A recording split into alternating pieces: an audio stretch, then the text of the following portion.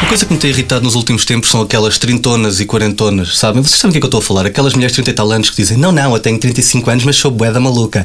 Não és, ok, minha menina, não és. Ser maluca é acordares num descampado sem saberes o que é que fizeste nos últimos 3 dias, teres uma katana na mão direita, a mão esquerda algemada à estátua partida do Fernando Pessoa, teres a cabeça apoiada no corpo decapitado do Toy, 3 gramas de coca no bolso, pensares que o teu pai é o Rasputin e o teu namorado é o Napoleão, ok?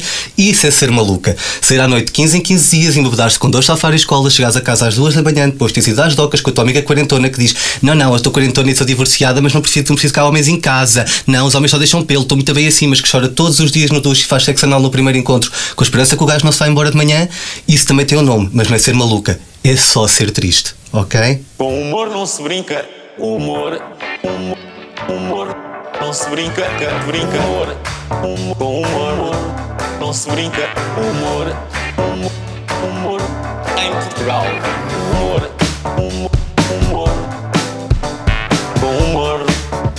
com humor não se brinca, humor,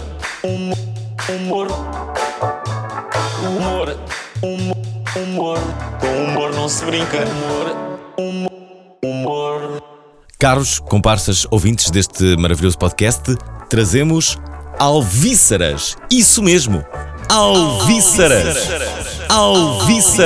Isso, vão lá googlar.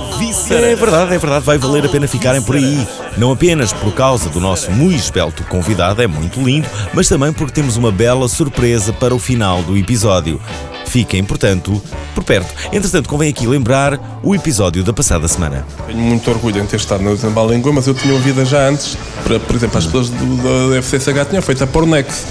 Foi uma coisa forte em 84, bastante mais interessante do que agora os tipos que vão ao Festival de Erotismo no século XXI, que é uma banalidade do caraças. Não vou dizer nomes, mas é um de vocês e é o gajo que não está a beber cerveja. Portanto, em 84, 10 anos depois do 25 dele, fazendo numa universidade uma exposição, um debate dedicado à pornografia, até há uma piada. Sim. Tinha publicado já um livro, etc. Tinha feito as ministrações dos Felizes da Fé, sobre as quais a Leonor Ariel fez um documentário que está no YouTube, Geração Feliz. Tinha sido preso aqui na Baixa por fazer uma manifestação a favor dos países em vias de extinção. Com um slogan, um dos slogans era lindíssimo: Alemanha há só uma, as duas e mais nenhuma. Alemanha há só uma, as duas e mais nenhuma, que eu acho que ainda hoje está muito atual. E depois deste Rui, há outro Rui. No episódio de hoje temos connosco um homem branco e privilegiado, que até diz ser um gênio. Nós não acreditamos, por isso acho que vamos chamar-lhe pelo nome: Rui Cruz. Viciado na série de culto Riscos, e não em riscos propriamente dito, não se senta numa esplanada que não tenha cerveja. E odeia-nos por o termos obrigado a acordar às 9 da manhã a um domingo. E era onde estávamos, numa esplanada, a um domingo, pouco depois das 9 da manhã. Mesmo assim, não hesitou a brindar-nos com algumas pérolas da sua loucura, da sua genialidade. Bem, deixamos o homem falar, que ele tem muito para dizer. Importante, foi o único convidado até agora que pediu uma cerveja às 10 da manhã. É só um facto para ficar no registro. Eu próprio estou a gravar isto às 9 da manhã. E olhem só o que é que eu vou fazer. Bem geladinha. A ideia, na verdade, não era começar já a gravar o podcast. Sim, estamos à espera o Rui Cruz assim o quis.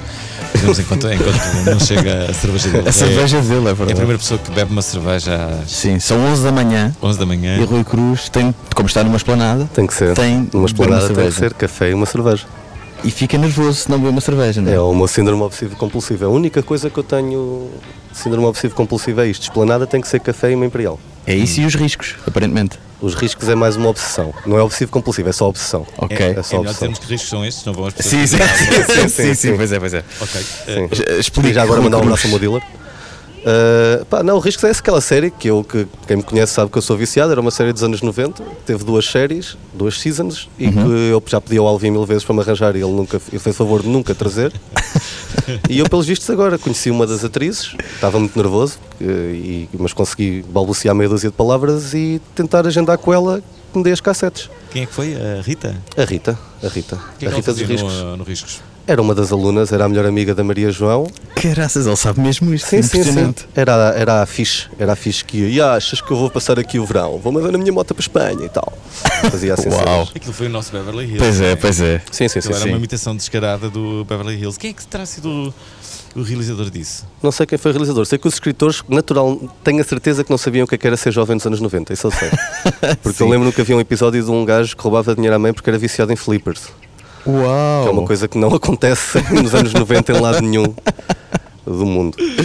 É curioso que estas séries depois têm sempre, quando são séries dedicadas a adolescentes, têm temáticas, não é? Que são Sim. abordadas. Uhum. E há sempre a gravidez indesejada. Havia, foi o Diogo. Exatamente. O Diogo engravidou a Inês. Há sempre estes 2 episódios, não é? Sim, sim. Os conflitos Sim. com os pais A também. psicodependência era o Bruno. Bruno era toxicodependente. Fumava umas ganzas. Isto aí fichei para as aulas com o Besana e tal. Mas fumava uma ganza e parecia que tinha dado um chute de heroína. Não era muito verdadeiro Cá aquilo. está, não sabia ainda. É curioso que essa série influenciou-te, mas tu nunca deste por ti a escrever uma série que Meu amigo, honrasse Eu tenho a descrito, sucessão dos não, riscos. eu tenho descrito o primeiro episódio, Riscos Adultos. Ok. Onde. Uau. Sim, Ok, tenho, onde tenho. as pessoas dão mesmo riscos à série. Não. Onde o elenco dos riscos, agora adulto, volta para salvar a escola. Isso é incrível. Ei, Sim. Tipo, bem. não tinha nada a fazer e fiz um episódio. Parece Manuel Cardoso, não sei porque fazer Manuel Cardoso. Não me perguntes como é que isso me aconteceu, mas quando eu escrevi. Mas faz Manuel sentido. Cardoso já é filho de um dos protagonistas, não é? É uma das pessoas que está no colégio. Ah, ok. Mas é a fazer de Manuel Cardoso. A fazer dele próprio. Não sei, estava um dia com insónias e escrevi um episódio. Portanto, se alguém quiser pegar, estão à vontade. Então, espera, tu vês muita internet, eu sei que tens uma cultura incrível. Sim, eu sou um gênio, só, sim, no geral. És um gênio, não é? Sim, claro. O que é que neste momento andas a ver na net que de facto te entusiasma? Normalmente sempre coisas más. Tipo, sabes que eu sou essa pessoa. São as melhores, na sim, verdade. sim. Epá, tenho visto. Agora encontrei um canal de YouTube que dá notícias sobre youtubers. Uau! Então tem sido um bocado um vício aquilo, porque são notícias tipo you want que dê um aperto de mão de maneira bué da cringe a um produtor. Epá, eu sou viciado Espera aí, naquilo. Isso existe? Sim. Como é que isso se chama? Epá, agora não sei o nome de cor, mas eu já te mando depois o link. Aquilo é inacreditavelmente mau, porque é tão fútil e tão cheio de nada que é impossível não ficares preso. É incrível. Epá, a gente vai ter de passar isto, desculpa lá. Sim, eu depois mando-vos o link. Não, vamos passar então. Vamos passar agora, sim. Agora é que vamos passar. Bem-vindos às notícias, daqui o Ander Tuga com o olho na notícia. E a primeira vem do Edu Koff, que está a pensar em fazer uma cirurgia para reduzir o estômago. Edu Koff, vai ou não vai ficar magro? Então, vamos em partes. Eu falei no meu daily vlog que eu iria fazer uma redução de estômago pra eu me policiar. Como assim policiar? Pra eu ficar cuidando do meu corpo, ficar magro em pouquíssimo tempo. Isso é, se eu fazer a cirurgia. Eu tô pensando em fazer essa cirurgia ainda. A próxima notícia vem do Nuno Agonia e da Oana, que estiveram na RTP. O mesmo publicou esta foto que não revela muito, mas dá a entender que possivelmente estiveram a gravar alguma coisa. Ficarei atento para quando souber o que é vos informar. A próxima notícia vem do Pi, que decidiu fazer um super explosivo caseiro, o que é basicamente uma bomba de fumo. Pronto, este é o canal de que falava Rui Cruz. Sim, não é? sim. Ótimo, não é? Estás viciado, não é? Estou bem viciado nisso. Eu tô sem palavras. Continuo viciado também naqueles irmãos açorianos, mas cá têm lançado poucas coisas agora. Aqueles que eu tinha falado há uns tempos atrás, Sim. que tinham o The Secret Liars, que pá, não há palavras. Olha, eu há uns tempos andava viciado. Ele por acaso parou de fazer vídeos, mas eu andava viciado num tipo que era maluco por etimologia e dizia que nós éramos todos uns palermas porque não usávamos os termos ancestrais de tipo 1400 para dizer esta palavra ou aquela. Então insulta sempre o espectador, diz que somos uns nécios e burros e tudo e mais alguma coisa. É fantástico. Vamos ouvir. Salutações e bem recebidos. Estas são leituras que procuram Scientia. Em anterior leitura, fano vimos. É muito boa aqui a extricação deste vocábulo, já que muito fundamental é. Esta é a divina sacra raiz faz. Em sua helénica versão produz theos, divo, de onde nossas composições com theo, com H. Em theos, seja inspirado por divo, havemos em corrupto enteu, fosse enteu. E seu defluente entusiasmos, havemos em entusiasmo, com H. Assim, inspiração divina. Em latina língua, esta raiz produz adjetivo nome de que assim podemos usar festo, seja divino, sacro. Assim, festo dia, seja divino dia, sacro dia, é nosso vulgar feriado. De onde obtemos feriado? De feriar, de féria. E féria é já a latina corrupção de fécia, de esta raiz. Assim, ou festos dias, ou férias. E recordamos prima leitura. Féria corrompemos em feira. E cá laboramos de nossas segundas a sextas-feiras, férias. Qual contrassenso, tal património nacional. De festo, festa. Mas se festo é em verdade adjetivo nome, que mais signifiquemos com adjetivo festivo. E quão mais redondemos com festival. Tripla composição adjetiva e em vulgar uso substantivo. Tal errância patrimonial. E com latina versão de raiz fez, faz, é fasno, corrupto em fano. Assim fano seja divino loco, sacro loco. De que modo ignoremos fano se quem dedicado a fano é fanático? Muito equivale a helénico entusiasta com H. Bem, acho que nunca tivemos um início tão auspicioso Pois a nível de pós-produção e de coisas más da net. Sim. A seguir às explosões e olha o helicóptero agora a Cá passar. está o nosso helicóptero de estimação. Sim. Deixa-me dizer, Está sempre aqui. já agora para a memória descritiva, que estamos mais uma vez na nossa adorada piscina do Vila Galé em Passo de Arcos. Parece que há aqui um acordo entre nós e o hotel, mas na verdade não há assim grande acordo. Eu gostava que soubessem. Mas eles permitem-nos que nós façamos estas... São os amores. São fixes deles. E esta piscina que nós usamos algumas vezes. Sim. E está... que dia é hoje? Hoje é dia 15 de outubro. Hoje é 15 de Está outubro. um brasa que não se aguenta. Sim. Está um calor incrível. O que é que está a acontecer em Portugal, Rui Cruz? Em primeiro lugar, o que está a acontecer é uma crueldade da vossa parte fazerem-me acordar a esta hora. É Sim, só é absurdo. verdade. Estamos a gravar um domingo. Domingo. Mas De ontem manhã. ia ser mais cedo. De Se manhã. fosse ontem, Sim, tem que tinha ser- sido mais cedo. Mas era sábado, domingo é dia de estar em casa, acordares para comer cozido às 4 da tarde e estás a ver maus filmes, tipo Beethoven e cães que jogam à bola e não sei o quê, não é para estar numa piscina a falar com Alvin e Nelson Nunes, por amor de Deus. Espera aí, Rui, como é que tu lidas com a ressaca, por exemplo? Epá, eu lidava muito bem até há um ano atrás. Depois fiz 30 e o mundo acabou a partir daí. Porque a partir daí bebes uma cerveja e estás 3 dias de ressaca. Como é que eu lido com a ressaca? Epá, normalmente bebendo mais, Claro. que é para tentar balançar as coisas e preparar os termeliques, ou então ficar deitado a comer pizza até me sentir mal comigo próprio e é isso. Olha lá, tu tiraste arqueologia, não foi? Tirei a arqueologia, Como sim, é, senhora. como é que se dá essa transição Como é que um arqueólogo- gigantesca para a De- escrita do humor? Epá, eu sempre gostei muito de escrever, desde muito novo, e o meu pai quando eu tinha pai 9 anos, deu-me um livro do Woody Allen e eu comecei a escrever comédia para mim, não sei o quê. Pá, depois estava ali em arqueologia, tinha a minha empresa e vi uma vez que as PF... Tinhas uma empresa, desculpa. Tinha uma empresa de arqueologia, sim senhora. Mas era O que é que tua, fazia a tua empresa? mesmo tua. Era Ok. minha e do meu sócio, Pedro Roquinho. E o que é que nós Pedro fazíamos? Roquinho. Pedro Roquinho, senhor de Monção, muito simpático, uma ótima pessoa, um muito bom arqueólogo. Se precisarem de um arqueólogo, chamem, que eu depois ainda recebo porcentagem. Estão à vontade. Mas não tinha a minha empresa, vi um curso das PF, onde na altura estava assim um bocado desiludido com o mercado de trabalho, então vim tirar o curso nas PF e à segunda aula decidi que era isto que queria fazer. Quem é que era? Mas Quem é que eram os antes teus disso, professores? desculpa, Alvin, antes disso, que projetos é que vocês tinham? Em arqueologia? Sim. Pá, nós fazíamos acompanhamento de obras, em sítios de zonas históricas é sempre preciso acompanhamento arqueológico e nós Certo, fazíamos esse acompanhamento. Certo. A última obra que fizemos foi na cidade romana da Bobadella. Qual é que foi a cena mais inacreditável que descobriste? Uma pedra com arte rupestre que aquele motivo gravado só existe na Grécia e no norte da Europa. Ou seja, foi uma pedra única em Portugal com esse motivo. Bem. Yeah. Uau. Então, fumaste? Fumei para decifrar o que lá estava. A arte rupestre é muito isso. E conseguiste decifrar? Tentei. E era o quê? Eu não sei. Não sei. Não, ok, mas o desenho O era desenho são tridentes. Ok. Tridentes, 2 tipos de tridentes. Uma tipologia que eu chamei de pata de galinha, pois foi muito original, e a outra que é um tridente normal. Ok. A ideia que eu tinha é que as pessoas que estão muito ligadas à arqueologia gostam à partida de mulheres mais velhas ou não? Sim. Vamos para devolver? É que eu sei que nós temos isso em comum, Fernando Alvim. Gostamos mais de... Gostamos de mulheres mais velhas.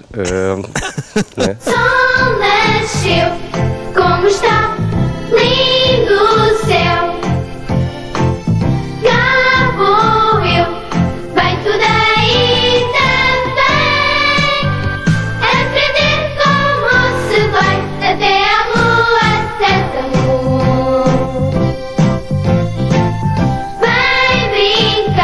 brincadeirinha.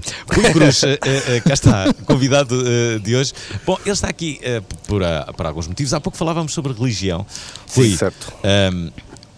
Qual é a tua relação com Deus? Já agora, como é que comentas a quantidade de pessoas que se convertem a uma religião? Tu és de Coimbra. Sou de Coimbra. Há pouco estávamos a falar sobre isso, sobre algumas pessoas que assumidamente se converteram ao cristianismo, a outras religiões, outras fés.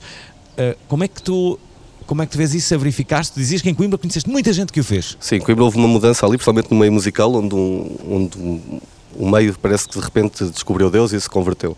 Pá, eu percebo. Eu, por exemplo, eu sou um cristão não ligado a qualquer associação. Já quis ser padre, inclusivamente, aos 14 anos. Que revelação. Bem. Acho que eu falava disso no meu número, no meu pai, nos meus primeiros números. Porque era verdade, eu queria mesmo ser padre aos 14, depois passou, graças a Deus, acho eu. Mas com o teu semblante mais depressa seria Jesus Cristo. Sim. Mas dava um bom padre, dava um ótimo padre. Se não fosse a cena do celibato, é que não dava. E foi o que me fez sair. Mas eu percebo, e nas alturas de crise percebo que as pessoas tentem virar para alguma coisa superior, porque a realidade costuma ser tão feia que as pessoas precisam de alguma coisa que lhes dê fé e alento para continuar a viver. E Deus é uma dessas coisas, como pode ser, sei lá, coleção de caricas. E as pessoas, pronto, viraram-se para Deus, algumas. Não é o teu caso? Não, eu sempre, quer dizer, eu cresci agnóstico ou ateu, depois para aí aos 14 tinha uma namorada que só saía à noite para ir à igreja e eu comecei a ir à igreja com ela para estar com ela. E depois comecei a gostar daquilo que lá estava a dizer o superior, não do superior, mas daquilo que ele dizia, e comecei-me a interessar por teologia, li a Bíblia, li o Alcorão, li a Tora, e houve ali uma altura que senti uma espécie de um chamamento, mas depois, conforme foi, também foi. Foi mais ou menos isso. Então hoje não és crente, é isso? Não, eu hoje sou cristão, acredito nos evangelhos, acredito nos evangelhos gnósticos e no Novo Testamento, mais até nos gnósticos, mas não assim tão ferrenho como poderia ser, acho eu. Como é que já agora, como é que tu viste todos os acontecimentos? Um deles que esteve em particular ligado com o humor, não é? O Charlie Hebdo foi atacado justamente por fundamentalistas que... É absurdo. Qualquer ataque que seja, por mais ofendido que tu estejas, não está o direito de entrar por um sítio qualquer adentro com uma metralhadora e de decorares a tua ofensa com tiros, não é? Isso é só absurdo. Senão não havia boys band, porque eu matava quase todas, não é? Tipo, se me sinto ofendido com qualquer coisa e se puder matar as pessoas, o mundo reduz-se para aí a 3 que ficam, que sou eu e os meus pais. E mesmo assim não sei se não fico só eu. Portanto, acho que é só ridículo. Uma pessoa não pode curar uma ofensa com violência. Agora, se as pessoas se têm o direito de se ofender, têm, obviamente. Mas o que tens que fazer é simplesmente olhar em frente e seguir. Eu percebo que qualquer coisa que tu possas fazer nas artes pode ofender alguém. Sei lá, o Guernica de certeza que ofende o Franco. Estás a ver? Isso não dá o direito de proibires ou de tentares acabar com isso violentamente. Ou acabar, ponto sim. Não está o direito de acabar com nada. A internet não te condiciona, sendo que o teu humor é normalmente negro e ao ser negro é ainda mais fraturante do que o humor já é fraturante em si. Sim, a net houve aqui um período em que estava mais castradora, digamos assim, quando os Social Justice Warriors se juntavam em páginas secretas para denunciar humoristas. Aí nessa fase era complicado trabalhar. Isso chegou a acontecer? Então não. Sim. Porra, então, a minha pergunta é mais, isso já acabou? Pelo menos não tenho sentido tanto. Mas o Sinel e o Almeida extremamente atacados, o Batáguas também foi bastantes vezes atacado, mas continuas agora de uma maneira mais subtil. Não te bloqueiam a página, mas quase te obrigam a pedir desculpa. Por isso é que tens visto cada vez mais humoristas, até mainstream, desde Raminhos a Marcos, a pedir desculpa por coisas, porque a internet, quem não gosta faz mais barulho do que quem gosta, e parece que de repente tens uma multidão que num dia te pode afogar completamente, e tu, sei lá, para não perderes marcas, para não perderes trabalho, muitas vezes pedes desculpa, que eu acho que é ridículo, porque nunca se deve pedir desculpa por uma piada. E tem sido assim. Por acaso, no meu caso, eu nunca senti muito também, porque me estou um bocado a lixar para as consequências. Nunca diste desculpa por uma piada? Não. Mas já foste ameaçado? Claro, até por uma secção de filatelia, pá. Uau! Portanto, lá.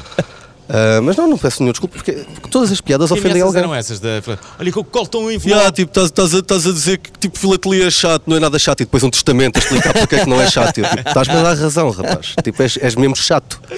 Estás a perceber?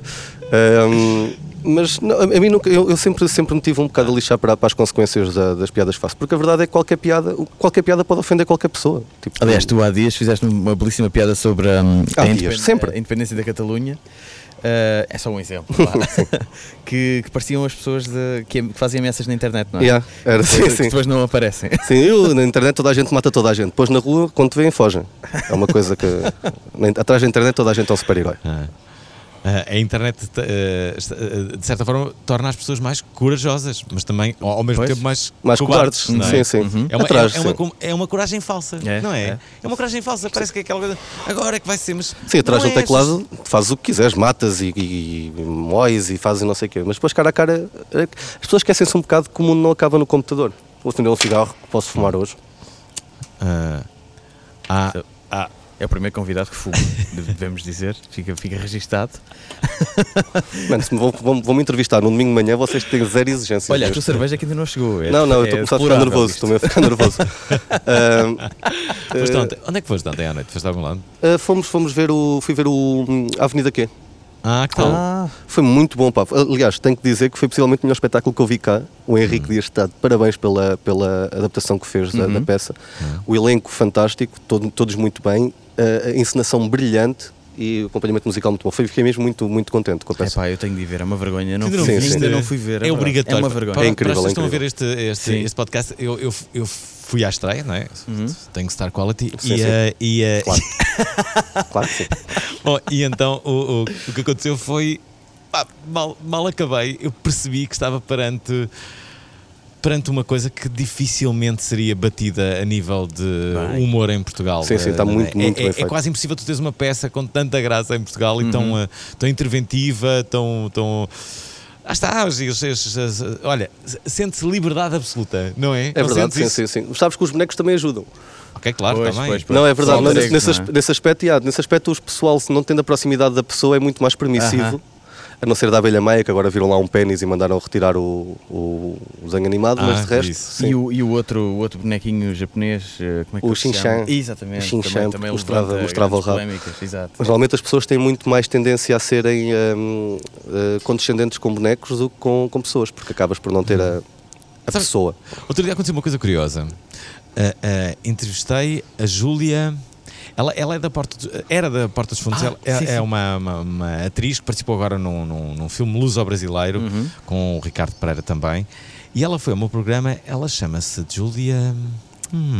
É a protagonista do Sobremesa, não é? Desse grande sketch da Porta dos Fundos. E de repente eu estava na rádio e o que aconteceu foi: bem, eu tenho à minha frente. Eu adorava passar agora a sobremesa, mas a sobremesa, como vocês sabem, está cheia de palavrões. Exato. E eu estava numa rádio nacional, que é onde eu estou a fazer a prova oral, e estava indeciso se deveria ou não passar o episódio. Mas sabes que é isso aí que me faz um bocado de confusão, porque às vezes, tipo, uma coisa de humor que é arte, isso é arte. Tipo, o palavrão está lá por alguma razão, não está lá por acaso, está lá porque a escrita é assim. E porque só tem piada se tiver aquele palavrão. Não podes passar por tem palavrões, mas depois abres telejornais com reality shows de gajos que dizem foda-se e caralho e não sei o quê e parte a tromba e às 8 da noite ou ao meio-dia estão a dar as repetições disso e é na boa. Isso não é arte, mas isso é na boa. Agora, o que é arte não tem que ser bem censurado e tem que ter bem limites e não sei o quê. É absurdo, não faz sentido isso. O que eu fiz ali foi, repara... Fizeste pipi? Fiz assim uma espécie de censura, estava eu e o Vasconcelos. Fizemos assim uma censura tipo... Mas as pessoas perceberam todas, não é? Cada vez que ela dizia um palavrão, nós já íamos tarde, quase que falhávamos o timing de propósito, não é? E eu disse às pessoas: baixem o volume, se tiverem crianças, baixem o volume. Isto é uma coisa que vai ter palavrões, avisei aquilo antes. Sim. E por favor, não façam queixa à provedora do ouvinte, senão isto é uma chatice, vou ter que ir lá. E a verdade é que ninguém fez queixa. Quantas vezes é que já foste lá, o provedor? Várias vezes. Sempre, olha, o último é por causa do Rui Sinal de Cordes. Eu lembro-me dessa cena, sim. Mas repara, é sempre uma chatice, porque depois tens que justificar, tens que explicar isto tudo. Se me chamassem, a verdade é que o que eu ia dizer é: não foi gratuito. Isto é, não foi uma coisa gratuita. Claro. Eu não passei aquele episódio sem pensar, de forma irrefletida. Não. Está lá a protagonista daquele episódio. Exato. Se eu pudesse passar aquele episódio com uma justificação, é ela está cá, veio do Brasil, está cá em Portugal e ela é conhecida por aquele episódio. Aliás, uma coisa curiosa que é, tu ficas sempre a pensar que aquela protagonista daquele episódio que é humorista, não é? Ela é uma atriz. Exatamente. É uma atriz. Tu estás à espera que ela seja uma máquina de humor? Claro que não é. Ela é uma atriz, não é? E há outra questão que é cultural. Pá. Eu agora, há coisa de um mês, estive no Brasil e para eles os palavrões são absolutamente naturais. E, curiosamente... Os brasileiros dizem mais palavrões que os muito portugueses. mais, mas são... Calma, se fosse a Rio Tinto... Claro, não. Vamos lá. Mas no Brasil, a ideia que eu tenho é que... têm muito maior naturalidade e faz parte da linguagem, sim. É quase cool, é absolutamente normal. E Zé Pequeno, cara. eles exatamente. E tipo, eles dizem ficar lixado é ficar puta ou ficar puto. Portanto, está completamente mergulhado na linguagem deles. E em paralelo, dizer coisas como: olha, onde é que está aquela rapariga? Para eles é tipo a maior ofensa. Porque tu estás de facto, rapariga quer de facto dizer puta. Pois é. Pá, e Xana quer dizer... Exato, Xana quer dizer... As coisas que tu sabes. Isso. As coisas que tu sabes, Alvin. Sei porque uma vez entrevistei aquele ator, o Pedro Cardoso. Sabem quem é? Ele até vive em Portugal, é um ator brasileiro que era da... Como é que é? Sagrada Família? Ou... Como é que era aquela série? A família não sei o quê.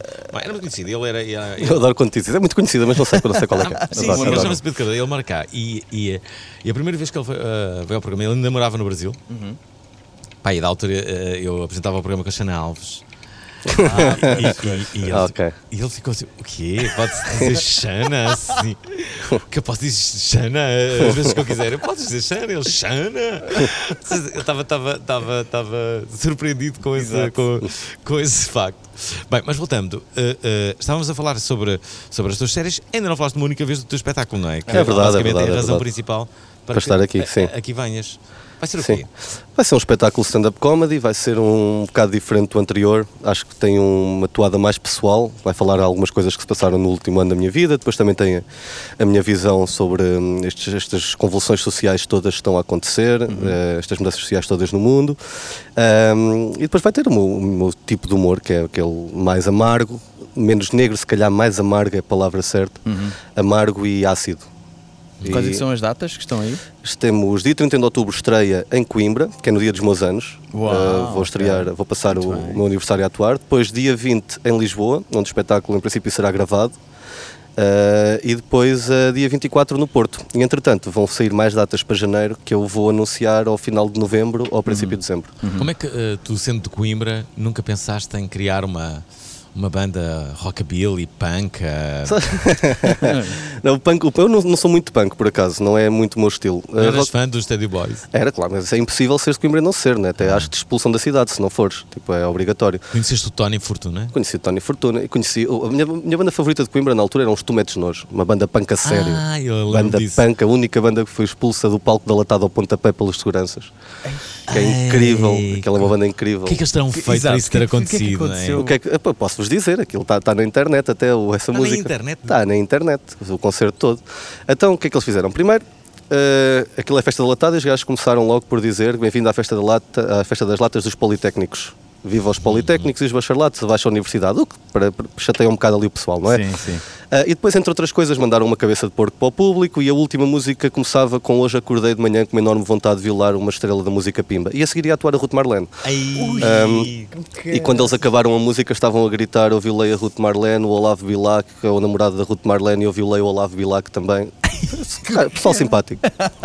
Pessoal muito simpático. O Olavo Bilac? Sim, não sei, não me perguntes. Os gajos têm uma música que começa: polo aquático é a minha vida é jogar polo aquático. Portanto, tipo... Uau, isso faz lembrar como restos. Aquilo é proto como restos. Okay. É muito, mas aquilo tem lá no meio umas mensagens giras. Tipo, por exemplo, havia uma música que era o Autocarro das 7 que acabava com uma das melhores frases que eu já ouvi, que é: o autocarro é de todos, destrói a tua parte. Ótima frase, isso meu. É ótimo. Adorava essa banda. Eu adoro a frase do Tocha Pestana. Conhecem os Tocha Pestana? De nome, pelo menos.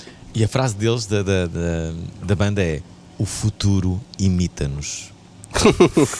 Bom, profundo. Frase, né? profundo. Qualquer marca adoraria ter esta frase. O futuro imita-nos. Isso é uma grande frase. Eu adoro. Bom, estamos. Rui, o que é que aconteceu neste último ano na tua vida? Que eu não sei. Pá, olha, mudei de casa, fui viver com o Diogo Batáguas, que é o meu marido neste momento. Temos uma relação bastante estável. Já ouviste nu? Já ouvi nu várias vezes. EDP, Já fizemos queixas à EDP, é verdade. Num belo vídeo que foi lançado para aí há 2 semanas. Para aí, sim. Foi bem giro isso. Aquilo vocês não estão a imaginar a cara do gajo quando nós peisámos a comida toda podre em cima da mesa dele. Contextualiza. O que é que aconteceu? Então nós tivemos 5 dias sem luz porque não tínhamos contagens. Estava tudo pago, mas não tínhamos contagens. Então pagaram-nos, desligaram-nos a luz e disseram que isso agora só lá para ir para março é que a gente aí vai ligar isso. Então o que é que nós decidimos fazer? Pegámos na comida toda que se estragou e levámos à EDP e gravámos. Sim, levámos uns 3 kg de carne, um pombo congelado. Vocês tinham um pombo congelado? Exatamente. Essa é a cara que é um pombo e um tordo, mas só falam do caraças do pombo, não? Porquê que tinha um pombo congelado? Sim, Porque eu gosto de caça. Eu gosto de carne de caça e os caçadores me dão. E eu depois como. Mas comes pombos? Pombos bravos. Ok. Não é um pombo destes, né? Estão todos deficientes. Não, é um pombo bravo. Mesmo um pombo bravo, eu acho que comeria. Canja de pombo bravo é ótimo, meu. Eu acho que é comigo canja de pombo. Vocês não sabem comer na cidade, só comem bitoques vocês. É uma coisa que me faz uma aflição. A língua é nojento e rins e não sei o quê, bitoques. Não é nojento. Pois não, mas a maior parte do pessoal da cidade é toda assim. Sim, é verdade. É bitoques e febras e bitoques. Qual é a comida típica de Lisboa? Sardinha, olha, quero meter na grelha, está bem. Olha que Alguém que é de dificuldade. Coimbra tem que comer Chanfana? chanfana? Claro que sim. É obrigatório. Onde é que é o melhor sítio? Lá no não sei o que dos ossos? Na casa da minha avó. Ok. Pensei que tinhas um sítio. Toda a gente não vai àquela... É o Quinto dos Ossos, ao Zé dos Ossos. Zé dos Ossos, já foste alguma vez? Não fui, mas quero ir. Quinto dos Ossos é um grande Ossos é um grande nome. várias vezes. Há lá grandes nomes em Coimbra. Há o Mijacão, que é incrível, que era uma tasca que eu lembro-me de ir lá, de sair da noite, ir lá comer uma bifana ou assim, ver o... Acho que estavam lá na vitrine, estavam lá os mesmos peixes em escabeche do ano em que eu entrei na faculdade, ou seja, 2003 ou assim, em 2007, acho que nunca foram mudados.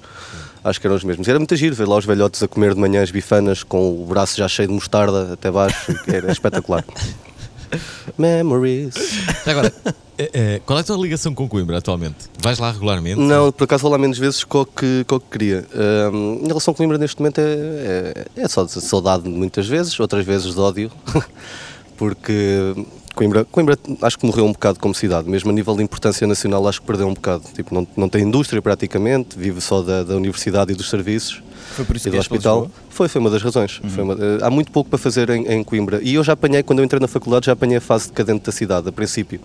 Mas ainda havia bandas, ainda havia movimento cultural, havia o Leção na Pedrulha com grandes concertos. Agora Coimbra não tem meia dúzia de bares e... Mas o que é que está a acontecer? Sabem que eu estou a reparar algo, não sei se tem a ver com o meu meio, que também pode ser, mas estou a reparar que está a haver um êxodo geral das pessoas para Lisboa. Porque acaba, é o centralismo. Tudo que é a comunidade artística vem para Lisboa. Como é que tu vais viver de stand-up, sei lá, em Mondinho de Basto? Pois. Tens que vir para Lisboa. O problema é que essas pessoas são importantes para essas cidades. Pois são, claro, mas se as próprias autarquias não conseguem fixar as pessoas porque há pouco investimento na fixação de jovens e de pessoas de valor nos concelhos, as pessoas acabam por vir para onde há mais oportunidades, que é Lisboa e Porto. E mesmo assim o pessoal do Porto está a vir para Lisboa porque Lisboa centralizou e puxou quase tudo para cá. As câmaras talvez devessem ter um programa para fixar justamente, para fixar e descobrir talentos nas cidades, de forma a que eles... Sei lá, quanto é que custa uma cidade um Samalúria sair de Tondela, por exemplo? Sim. Quanto é que custa a Coimbra, o Tigerman, vir para Lisboa? Sim, é verdade. Mas a verdade é que... A cidade fica menos defendida culturalmente. Mas será que eles têm tanto público nesses locais como têm em Lisboa? Com as políticas certas têm, porque tiveram durante anos. Os Belos Cheios eram de Coimbra e continuaram em Coimbra, tipo os Ornatos do Porto. Ou seja, as bandas não precisam... Agora, quando deixa de haver... Sim. Agora, quando deixa de haver investimento local... Miguel Araújo, mas ele continua a viver lá, não é? Sim, teve uma experiência aqui em Lisboa, mas voltou ao Porto. O David Fonseca, acho que ainda está em Leiria também, não é? Sim. Os da Gift, acho que vivem em Lisboa agora. Não. A Sónia e o Fernando acho que estão em Alcobaça. Alcobaça.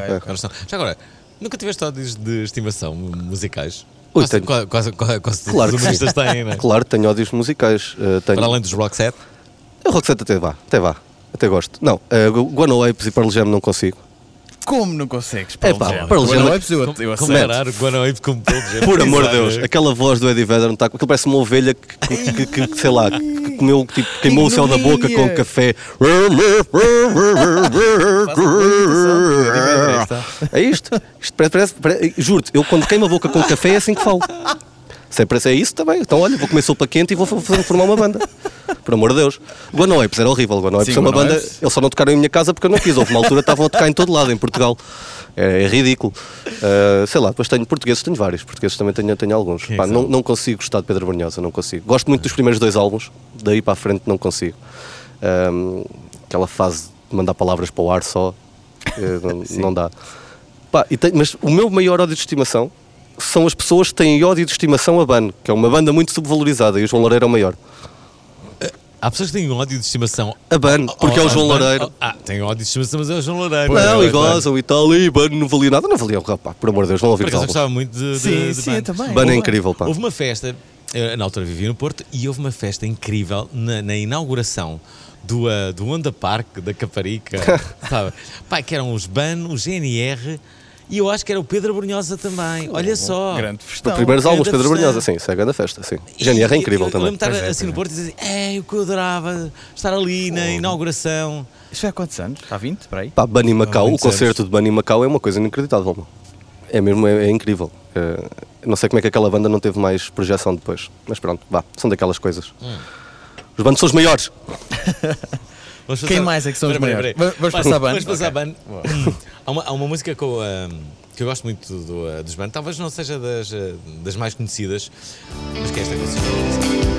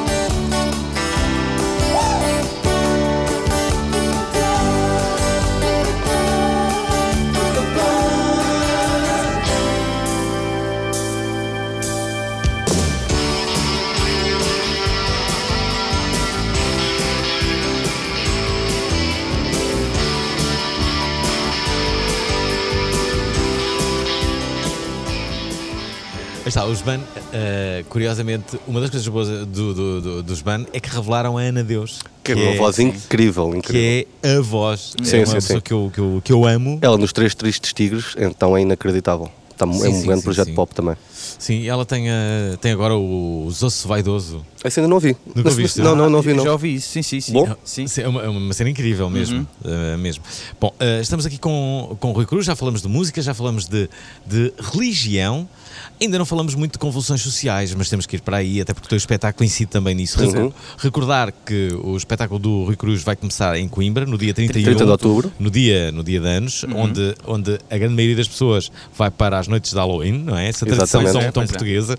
Sim. No Porto, para quem não puder ir ver o espetáculo do Rui, no Porto vai haver o Roast ao Álvaro Costa. Álvaro Costa, sim, é verdade. E eu só não vou ver. Mas também do Porto a Coimbra é um saltinho, podem ir antes a Coimbra, é mais giro. Onde é que eu vou estar no dia 31?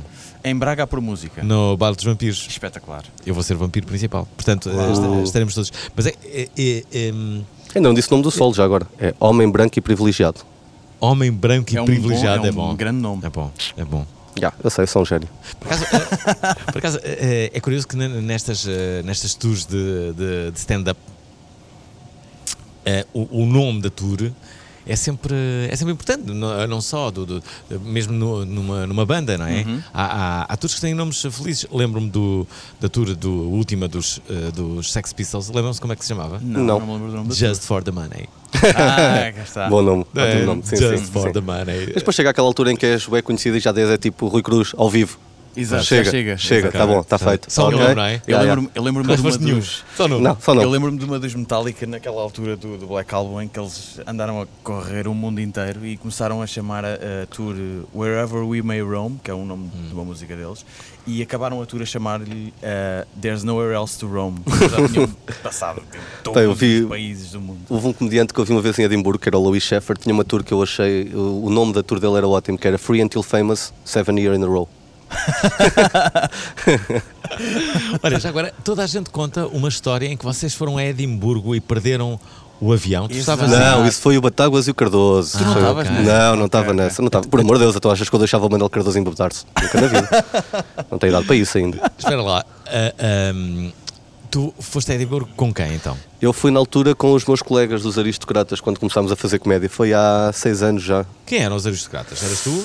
Era eu, Cláudio Almeida, que está no canal que eu, Rafael Videira, que vai abrir para mim em Coimbra agora, o Amilcar Monteiro, que lançou o livro Não se Brinca com Coisas Sérias, o João Pinto Costa, que está no quê? Éramos 3, éramos bué. Celso Moura, tinha uma piada incrível, não era um gajo que fazia one-liners surrealistas, um bocado ao estilo do Stephen Wright, muito bom, e Dimitri Martin. Quem vai ter esse Celso? Sim, não está a fazer stand-up agora, está a trabalhar numa produtora, salvo erro. O João Veiga também fazia um humor muito fixe de personagens. Que agora está curioso com essa piada, desculpa interromper-te. Qual é a piada, a one-liner dele?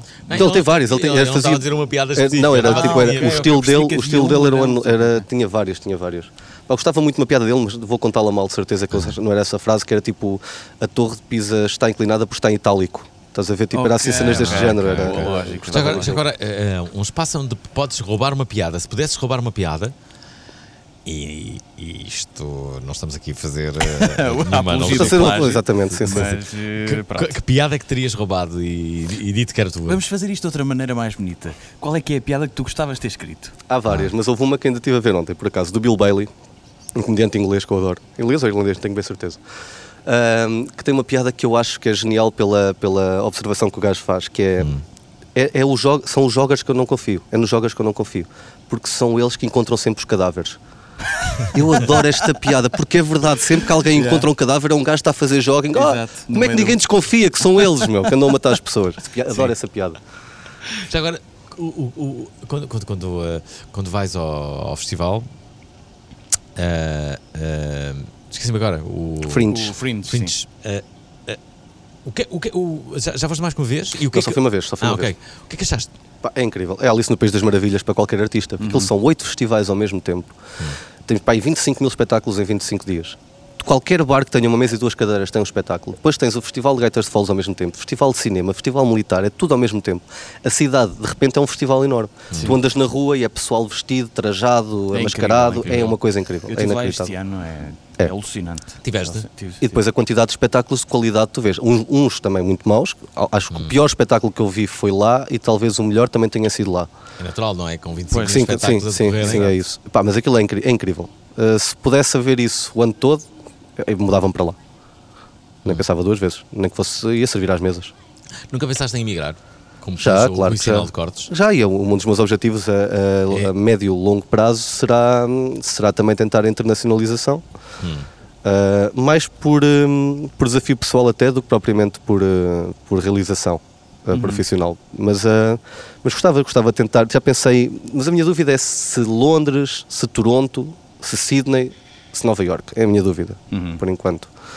Não temos que, ao estares a escolher cidades tão grandes, que a competição seja muito maior e isso te...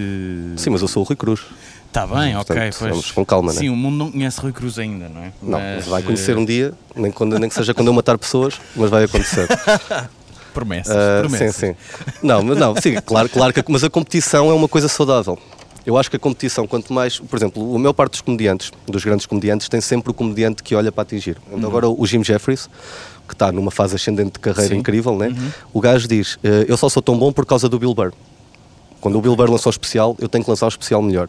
E essa competitividade traz-te benesses, porque tu esforças para ser melhor do que os outros. Quando chegas a um ponto em que estás um bocado mais estagnado, porque, sei lá, ou começas a ser amigo dos concorrentes, ou achas que as coisas não evoluem assim tanto, acabas também por estagnar e por te conformares e não vais mais à frente. Portanto, quanto maior a concorrência, melhor para mim.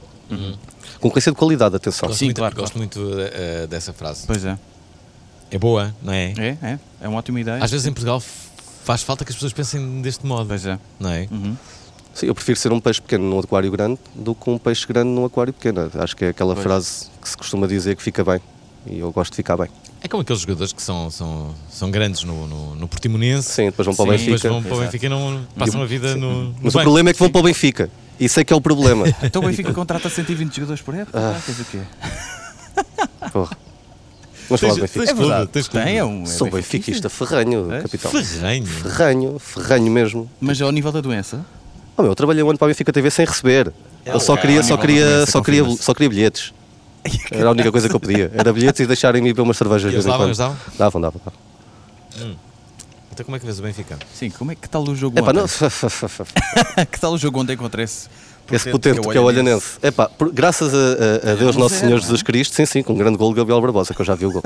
Gabriel Barbosa. Gabigol? Não, Gabriel Barbosa. Quando ele marcar 10 gols é o Gabigol. Por enquanto é Gabriel Barbosa. Certo. Sevilar para o Dom, não há nada a enganar, não é? Tipo o melhor guarda-redes de sempre da história da humanidade, que vai ser. O Sevilar. É o guarda-redes mais jovem da história do Benfica, estreou-se ontem. O belga? Sim. Ok. Vai ser um grande guarda-redes e depois de resto... Achas que vai ser um grande guarda-redes? Vai. Achas que ele agora vai ser titular? É o melhor de sempre. E fora isso... Você fez eco, sim. E fora isso, bom, então como é que está o tempo? Está tudo fixe aqui, não é? Olha, está calor. Neste programa onde tivemos tantos sons, há um som que nós não ouvimos ainda, que é o som da série preferida do Rui Cruz, do Risco.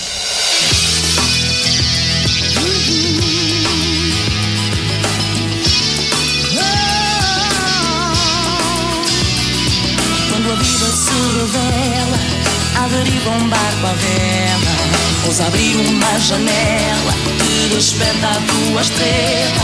Se um dia a dor te alcançar, sem esconder o teu chorar, um amigo tu vais encontrar que sorri no seu olhar.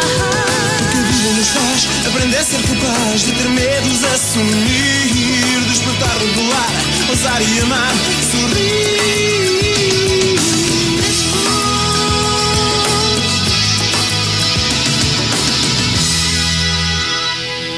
Ora, estamos de volta, depois vemos aqui os riscos. Já sabe que Rui Cruz tem um número 0 para adultos, versão de risco. Onde é que as pessoas podem ver isso?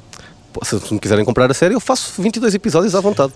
Sabes que é esse propósito. Bem, vê-se bem. Que idade é que tens? Tenho 31. Ok. Vê-se bem que és de outra geração. Da minha, que tem aí mais 10. Era o Verão Azul, não é? Não era. Era o Duarte e Companhia. Sim. São duas coisas bem diferentes. É um bocado diferente, sim. E quase todas as pessoas têm um sonho de fazer... Aliás, a acreditar nas palavras das pessoas que recebem propostas da RTP, a ideia mais vezes repetida é fazer um remake do Duarte e Companhia. Remake estraga. Não, tem que ser uma coisa que pegue e que, pronto, continua a história. Acho que é mais giro. Com os atores principais que ainda estão vivos. Pois, a ideia é... Pois, não sei, olha... sei que uma dessas pessoas era o João Quadros, por exemplo. Queria fazer um remake. Eu também gostava de ver um E agora, um espero não remake. estar a ser Ou então- injusto, será que era o remake que ele queria fazer? Será que era essa a ideia que ele queria fazer? Olha, não porque sei, eu mas ele queria remakes- pegar no... Vai perder a magia do original. Agora, Pois é, pegares no elenco, no elenco que sobreviver e continuar da história, aí sim, isso sou muito adepto dessas Exato, coisas. eu gostava de ver isso no Fura Vidas. Aí, Fura Vidas era incrível. Fura Vidas era incrível. Pá, adorava. Fura Vidas era com o Miguel Guilherme E o Ivo Canelas e o Canti Castro. e o Canti Castro. Eu lembro-me disso, Já não sim. está cá. Está no YouTube a série toda. Eu estive a rever há pouco tempo e envelheceu muito bem a série. Continua a ter Bem, muita piada. epá, eu Qual foi a tenho- série com mais piada de sempre? Para mim, não, estamos agora a falar de produção nacional. Para mim, Duarte e Companhia. De produção nacional? Herman Enciclopédia. Será entre o Herman Enciclopédia e o Último a Sair, para mim. Ah, sim, o Último a Sair. O Último a Sair é muito mas bom eu também. prefiro o Herman Enciclopédia.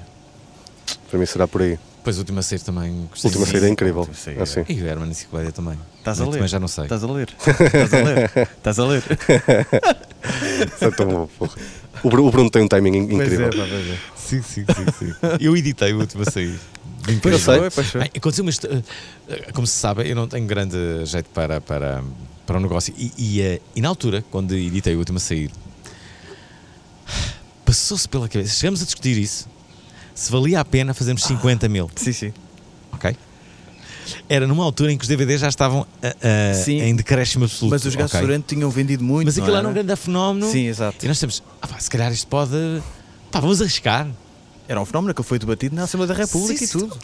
Como reality. Epá, que burrice, meu. Que burrice tão grande. Pá, Não, e porra. de repente há um amigo meu que diz assim: não edites 50 mil, porque pode correr mal. Amigo E- sensato. vá, edita 5 mil.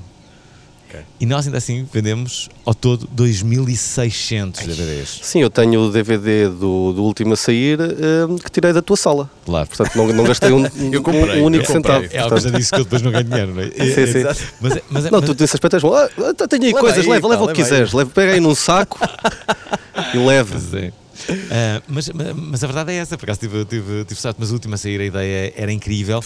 E eu sei que chegaram a existir negociações no sentido de fazer o Último a Sair Brasil. Sim, para fora, sim. bem. Eu lembro de falar Vai disso ser também. incrível, não é? Sim, A quantidade também ia de dar molho, de coisas, certeza. Porque quase era todos muita nós gente temos não ia coisas que sempre falamos e nunca concretizamos. Eu tenho uma que concretizei parcialmente, mas não concretizei, que era o jogo de ténis às escuras, que é uma ideia que eu tinha há muitos anos, isso é mas vencedor. concretizei agora com o quarto escuro. Foi mais Sim. ou menos Epá, a essa mesma ideia é coisa, incrível, mas foi essa cena foi bem incrível. conseguida. E tu, Rui, há alguma ideia que te persegue desde que tu te conheces? Várias. Eu tenho bué de projetos na gaveta, mas também porque não há propriamente muito investimento, ou não há muito dinheiro para investir cá em Portugal e de uma bolsa ainda não consigo. Mas tenho várias ideias. Tenho uma série que acho que é uma coisa completamente inovadora, que acho que nunca foi feita em lado nenhum do mundo, que acho que ia ter bastante sucesso, mas precisa de dinheiro, bastante dinheiro para ser feita. Que eu não vou revelar porque depois rouba uma ideia para sempre e depois eu fico a chorar em casa. Mas tenho vários. Tenho vários. Sabes Diz assim projetos que não possas realizar e assim possas revelar. Que eu possa revelar, sei lá. Ideias de negócio. Outro dia estava a ter uma ideia de negócio. negócios, Vejam se gostam. sim. Olha, vejam se gostam desta ideia de negócio. Que era um sítio, ok? Que tu pagavas €1 por ano. €1 por ano. Não era muito. Não, ok? não. €1 por ano não custa nada. Ou seja, já estou a ver que veio um bom negócio para pagar €1 por ano. €1 por ano. Só que esse sítio, ok, €2 por ano. €2. Ok? Para tentarmos aqui fazer um negócio. Esse sítio guardava sempre as chaves da tua casa. Isto é, estava aberto sempre 24 horas. Se perdesse a chave, ias lá. Perdesse as chaves, ias lá. Isso por acaso não me parece mal. Tirando a parte, tinhas de ter bastante, sim, tinhas de ter bastante segurança. Ainda os dias deixei as chaves, precisava Sim. deste negócio. Olha, por €2 estou descansadinho. Ligava para lá ou ia lá. Olha, eles estão sempre abertos 24 horas. Tipo, olha, deixei a chave de fora. Está aqui a chave da minha casa, está aqui a minha morada. Eles dão uma chave e eu já cá trago. Eu tenho 2 ideias de negócio. Uma delas deu um sketch para o canal que é na altura. Que foi, eu tenho 2. Uma é o Rent a Minority. Que eram sketches, transformou-se em sketches, mas a ideia de negócio era, neste momento de convulsão social, onde estamos todos numa nova língua, onde quase não podemos dizer nada sem ofender alguém. Por exemplo, ei, Alvin, bebe lá uma cerveja, não sejas maricas. E o pessoal, ei, és homofóbico e tal, maricas. Então contratavam um homossexual para estar comigo, para dizer, mas eu tenho amigos. Exato, que são. Portanto, posso dizer estas coisas. Então alugavas uma minoria sempre que precisavas para ficar bem visto. É uma ótima ideia de negócio. E acho que a rendia. tua das chaves comigo ia à falência, porque eu nunca me esqueço das chaves em lado nenhum. Não. Portanto, não. Por acaso já me aconteceu. Eu tinha outra ideia, que era uma empresa de insultos e elogios. Imagina, tu és um gajo sem grandes episódios skills. do Black Mirror. É? O dos likes, não é? Não, diferente, Ok. completamente diferente. Isto é tipo, tu és um gajo sem grandes skills sociais e tens 15 dias de férias e tens dinheiro para gastar e vais para o Algarve, mas como não tens amigos, vais sozinho e não sabes fazer amigos e ias ficar sozinho. O que é que tu fazes? Contratas a minha empresa e eu, uma semana antes, mando para lá um gajo a dizer, ei pá, vem um gajo que é o maior. O gajo que aí vem, pá, vocês não têm uma vez, este gajo, meu, ou seja, quando tu chegas tens a cama feita para seres o maior das férias. Isso é ótimo. E o contrário também, tens um gajo que teve dinheiro. Pá, o gajo, sabes que o gajo vai estar no restaurante não sei o quê. Tu, uma semana antes, vais para lá um gajo a dizer, epá, vem aqui um gajo comer daqui a uma semana, pá, este gajo, o gajo vai-vos deixar na mão, este gajo é um filho da mãe, não sei o quê. Ou seja, quando o gajo chegava já toda a gente o odiava. Cuspiam-lhe no prato e tal. E é isto, as minhas ideias são muito estas. Boa ideia, gosto muito desta ideia, Rui. Investidores, se estiverem aí, eu estou disposto. Mudo de vida facilmente. Rui Cruz, convidado desta sessão do Com Humor Não Se Brinca. Rui, tens um espetáculo para muito breve, para o final deste mês, dia 31 de outubro, não se esqueçam, vai ser em Coimbra. Em que sítio? No Teatro Locomotiva. Existe um Teatro Locomotiva em Coimbra? Existe um Teatro Locomotiva em Taveiro, que é logo ali ao lado. Dia 31, exatamente. O espetáculo vai ser espetacular, porque é meu. E depois tenho o Rafa também a abrir, que é muito bom. É no dia dos meus anos, portanto a prenda que me podem dar é comprar bilhetes. E vai haver bilhete a seguir? Há sempre. Em Coimbra é impossível não haver, não é? Tipo, acho que até é obrigatório. Quando sais lá, metem-te logo cervejas pela galela abaixo. Pelo menos a mim fazem isso, mas também. Rui, uma pergunta, antes me esqueça, que tem a ver com os insultos. Acho que há inclusivamente um livro de insultos, sabiam isso? Acho que há vários, sim. Sim, tenho uma vaga. A Maria Vieira lançou agora um, não foi? Sim, mas é insulto dissimulado, mais ou menos. Sim. Mas sim, há livros de insultos, há. Qual foi o melhor insulto que ouviste? Ou, sei lá, já criaste algum insulto? Eu queria um insulto normalinho. Chamo-lhe o insulto Soraya Chaves, que é Soraya Chaves passa, não é? E tu dizes, então, Soraya, e ela não te conhece lado nenhum, não é? Vai. E tu aí, como é que podes insultar a Soraya Chaves? Dizes, então, Soraya, já não me conheces vestido? Sim. Isso deve resultar muito bem. Deve resultar muito bem. Pronto, ok. Mas é um insulto, não é? Sim. É um insulto. Pá, mas normalmente os insultos que me mandam são muito básicos. Tipo, és um filho de não sei quem e devias morrer e ser violado e a tua família toda violada e a tua prima e não sei o quê. Portanto, não há muita imaginação. Uma vez mandaram-me um piropo, confundiram-me com a minha madrasta e mandaram-me um piropo que eu por acaso achei até bastante bem construído. Confundiram-te com a tua madrasta? Eu estava na minha casa e estava de toalha e cabelo comprido por trás, então tipo os pedreiros estavam a fazer a casa ao lado, pensaram que era ela e mandaram um bom piropo. Que foi, mandava-te uma puta de uma chouriçada nessa regueifa que até subiavas 3 vezes. Nunca mais me esqueço disto. E a cara deles quando eu me virei, o gajo, para a minha felicidade, o gajo esteve a ser gozado a tarde toda pelos colegas. Ganhei, sem dizer uma palavra. Quais são as pessoas que tu segues agora sem serem medíocres, não é? Quais são as pessoas que tu segues mesmo e pelas quais tens uma admiração grande e com os quais sentes que, olha, cá está, que podes evoluir? O Batáguas, neste momento, mas não lhe digam, que não se fica com o ego inchado e ninguém o atura lá em casa. Okay. Mas sim, o Batáguas está muito forte, está com um humor bastante assertivo e bem trabalhado e com muita piada natural. Acho que neste momento o youtuber é capaz de ser o meu favorito. E em palco também está muito forte. O Manuel Cardoso também sempre, um puto que escreve muito bem e que me puxa sempre um bocado para cima. O Paulo Almeida, o Sinel, o Bruno Nogueira sempre também, apesar de já não fazer assim comédia que eu tenha visto assim há algum tempo, mas continua a ser sempre uma referência. O Herman no Instagram está imparável. O Herman está a bicha festivaleira hilariante. Sim. Internacionais sigo muito, Bill Burr, sei lá, o Jeselnik, continuo a ver os antigos, o Bill Hicks, o George Carlin, a Samantha Bee também tem estado forte, o John Oliver é incrível, é mais por aí. Olha, o que é que tens a dizer por ter sido o primeiro nome referido por Rui Zinck na nossa entrevista? Foi? Não sei. Não ouves os episódios? Que vergonha. Eu sei. Estou a moderar. É a primeira coisa que ele diz, a gente pergunta-lhe.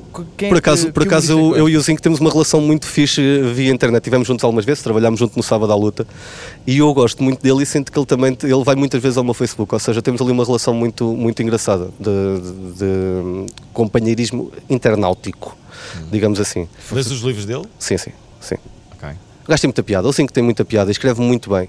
E é um gajo muito fixe para conversar, meu. O gajo tem uma cultura musical, que era uma coisa que eu não estava muito à espera. Quando o conheci, porque tinha aquela ideia só da noite da má língua, e de comentador e de escritor, e o gajo tem uma cultura musical incrível. E depois é um gajo que pode partir em 2 em 5 segundos, né? Que lá com o karaté e aquelas coisas que ele faz. Nem diria isso. Eu também não, só com palavras. A argumentação do Zinc é. Sim, mas o gajo é incrível. Se o gajo te insultar enquanto está a partir com catás. Ele insultou-nos várias vezes. A mim, né? mas insultou-nos, sim. É incrível. Por acaso, confidencio-vos uma coisa. Sempre admirei imenso o Zinc, leio toda. Acho que tenho toda a obra literária do Zinc. Eu tenho. E é assim uma pessoa que eu gosto mesmo profissionalmente. No entanto, pessoalmente, eu acho que eu e ele sabemos que não temos química pessoal. Isto é, não me deixem sozinho com o Zinc, que eu não sei o que é que eu vou dizer. É uma coisa incrível. O que poderia fazer com que, imagina, eu o convidasse menos por isso. Mas sim, não, claro. Eu obrigo-me a convidá-lo na mesma. Sei que não tenho química pessoal com ele, mas tenho química profissional, claro, e gosto dele. E é isso que me interessa. Claro. É um bocado isso. O Zinc desempenhou um papel absolutamente fundamental. Ele e o Mac, não é? Estes dois, exatamente. Ali na Noite da Má Língua, eram claramente as duas pessoas centrais que toda a gente esperava para ouvir.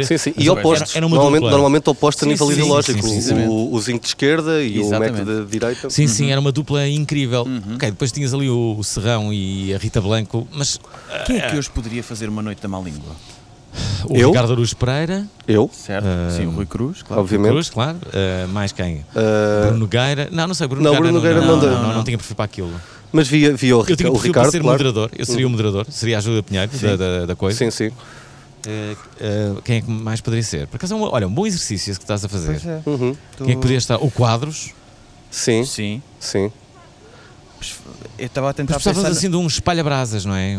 Quem é que podia ser? E eu estava a pensar também nos falta uma mulher. Maria Vieira, para mim era essencial a Maria Vieira. Maria Vieira.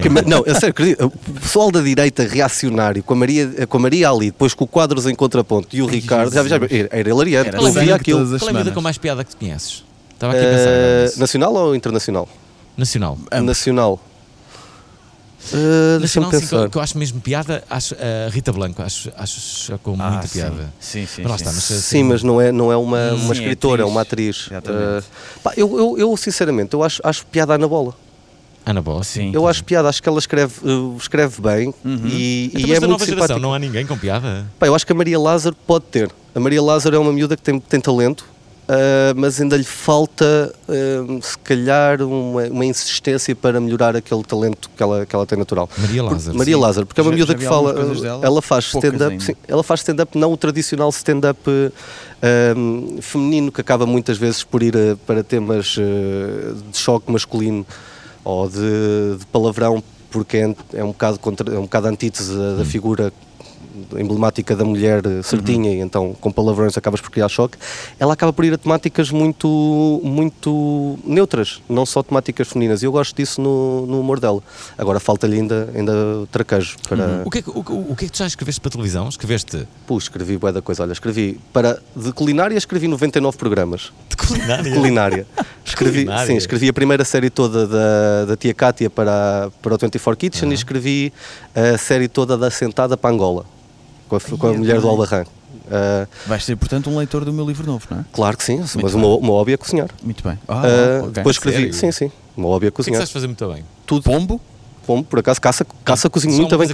Sabes fazer assim de uma forma inacreditável? Javali ou polvo na broa, com puré de batata doce e couve e cebolada. Como é que fazes para o polvo não ficar duro?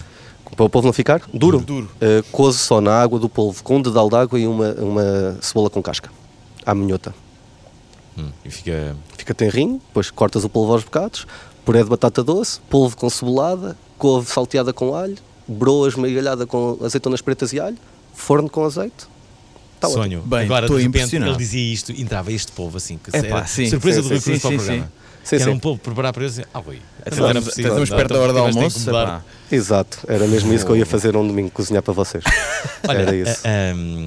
Tu fizeste um dos erros básicos deste programa, que é vir ter connosco e não trazer calções de banho. Algo que eu trouxe, mas eu avisei. E vou avisar no dia 15 de outubro, que que registado.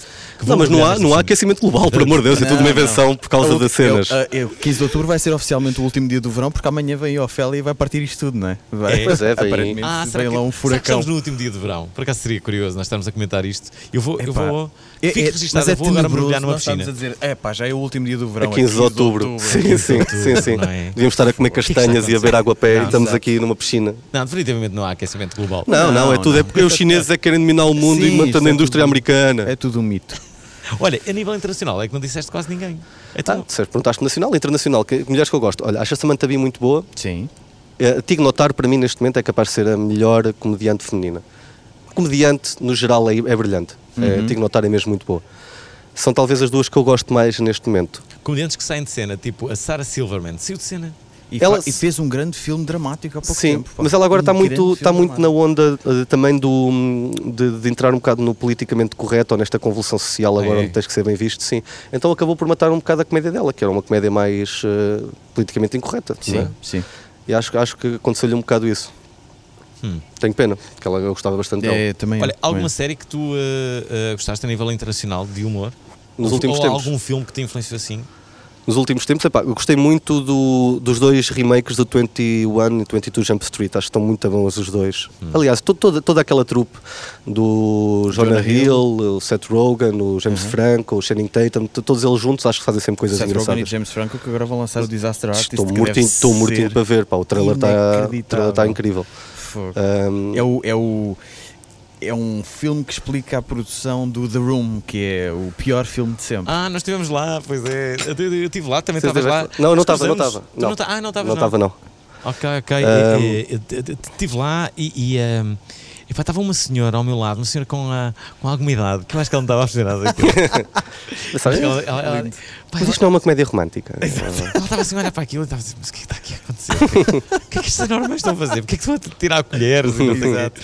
E depois o mais surpreendente é que um dos atores principais do filme estava lá, sim. O Greg, como é que ele se chama? Sotórios? Greg Sestero, exatamente. Greg Sestero. Temos aqui uma informadora. Sim. Que estava lá também. E depois, basicamente, contaram uma história daquele filme. Há ali um dos atores. É possivelmente o maior canastrão da história de sempre. Que escreveu o filme. Sim, mas foi a pessoa que escreveu o filme e acho que é um milionário americano cujo desejo maior era um dia fazer um filme. E fez. Só que fez o filme, o pior filme da história. E olha que não é fácil fazer o pior filme da história quando tens tipo o Planet 9 of Outer Space do Ed Wood. Depois disso fazeres o The Room, eu dou-lhe mérito por isso, não é fácil. Não. Eu não conseguia fazer um filme assim tão mal. Espera, mas eles agora estão a fazer dinheiro. E estão a fazer um filme novo. Então, como é que é? Eles estão a fazer um filme novo? Filme novo. Este milionário vai fazer Não, vão fazer o Best Friends, os dois juntos. Já está o trailer a rodar, que é incrível o trailer. Atenção. E parece-me que vai ser também uma bomba. Muito, muito boa. Tommy Wiseau Eles basicamente perceberam que falharam e já agora vamos aproveitar isto em benefício próprio. Sim, aquilo tornou-se uma cena. Aquilo é culto, aquilo enche mais salas de cinema do que alguns filmes blockbusters. Sim. É um fenómeno em todo o mundo. Sim. Eu ando há anos a dizer que fazer uma coisa muito má é tão difícil como fazer uma coisa genial. Sim. Uma coisa mesmo muito má que dê esta volta é difícil. Qual é a parte que mais gostas do The Room? Eu gosto, em particular, aquela parte, porque vê-se lá porque se vê que estão ali. É básico, estão lá todos em que eles passam a bola um ao outro. O futebol é ótimo. O jogo de futebol, mas eu adoro a cena do telhado. I did not hit her. I did not. Hi, Mark. Adoro essa cena. Eu gosto do clássico do You're Tearing Me Apart, Lisa. Sabes que essa cena é baseada no Bom Rebelde Sem Causa, o filme do James Dean. Sim. You're tearing me apart. Ora bem, para as pessoas que não estão a perceber nada daquilo que nós estamos a falar sobre um filme que se chama The Room. Sim. É um filme que é considerado por muitos como o pior filme da história. O melhor pior. Isso criou um movimento e um fenómeno em torno deste filme. Sim. As salas normalmente estão cheias, em todo o mundo fazem-se exibições e em todo o mundo também as pessoas levam coisas para atirarem à tela durante a sua exibição. Colheres de plástico. Sim, por causa das molduras que estão na casa. Porque os gajos acharam que a casa não parecia uma casa, então foram comprar molduras, só que não trocaram as fotografias, então as molduras só têm colheres. São fotografias de colheres da casa. Então o pessoal manda colheres quando aparecem as molduras. Eu não resisto a fechar este episódio justamente como a parte do The Room, mas como já vem sendo a tradição neste programa, depois de ouvirmos esta parte do The Room, contem com uma história de Rui Cruz. Vamos ver como é que ele vai fechar. I did not hit her. It's not true. It's bullshit. I did not hit her. I did not. Oh, hi, Mark. Nós fizemos agora, eu, o Batáguas, o Cardoso e o Almeida, a tour Overdose Tourette, correu o país todo. E o que é que aconteceu? Nós fomos a única tour que acabou com menos fãs do que começou. Porque houve uma rapariga que morreu depois de ver um espetáculo nosso. E morreu como? Ela saiu connosco à noite, nós fomos beber uns copos ao piolho e entretanto tirámos uma foto de grupo e o Paulo Almeida, como sempre, ficou horrível na foto, que é a pessoa menos fotogénica de sempre, e nós decidimos todos meter foto de perfil do Paulo Almeida, inclusive é no telemóvel dela e no Facebook dela, e ficou, porque ela não sabia mudar, ficou para sempre lá. Passado uma semana ela veio a Lisboa e foi jantar com o Batáguas. E o Batáguas não tinha dinheiro, ela pagou-lhe o jantar, depois foram sair à noite e depois ela morreu a seguir. E então o que é que acontece? Acontece que Batáguas está a dever dinheiro a uma pessoa falecida e não só isso, como essa pessoa que faleceu faleceu com foto de perfil de Paulo Almeida. E agora estamos todos à espera que a judiciária nos contacte, porque mais cedo ou mais tarde vai acontecer. E olha, descansa em paz. Um beijinho. Com humor não se brinca. Não se brinca. Não se brinca. Para a semana vamos assistir a algo completamente inédito. Será o nosso primeiro episódio gravado ao vivo. Já viram o sucesso disto? Ora, com milhares e milhares de fãs. Milhares! E grupos histéricas a quererem agarrar-nos e a rasgarem-nos a roupa e a quererem ter sexo fácil. Ah, que horror! Bom, eu gosto muito de pensar assim. O Nelson nem tanto. Não.